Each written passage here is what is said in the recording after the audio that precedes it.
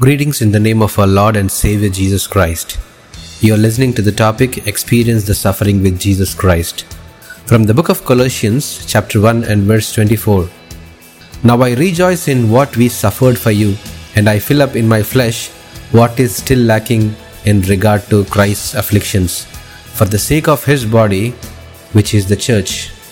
My dear brothers and sisters, church a center for God's plan.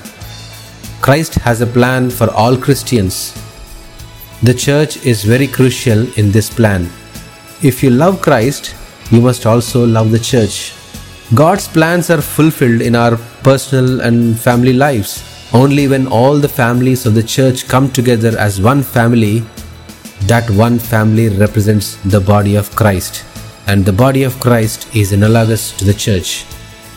The church is a group of families that should be continually involved in scriptural teaching, prayer, fellowship, and breaking of bread. It is the responsibility of every believer to observe whether the church is in the right format.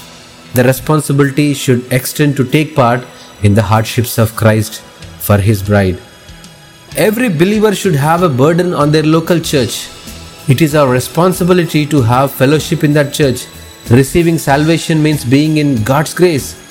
It is his will that all the tribulations that Christ experienced on the cross should save us and prepare us to be his bride.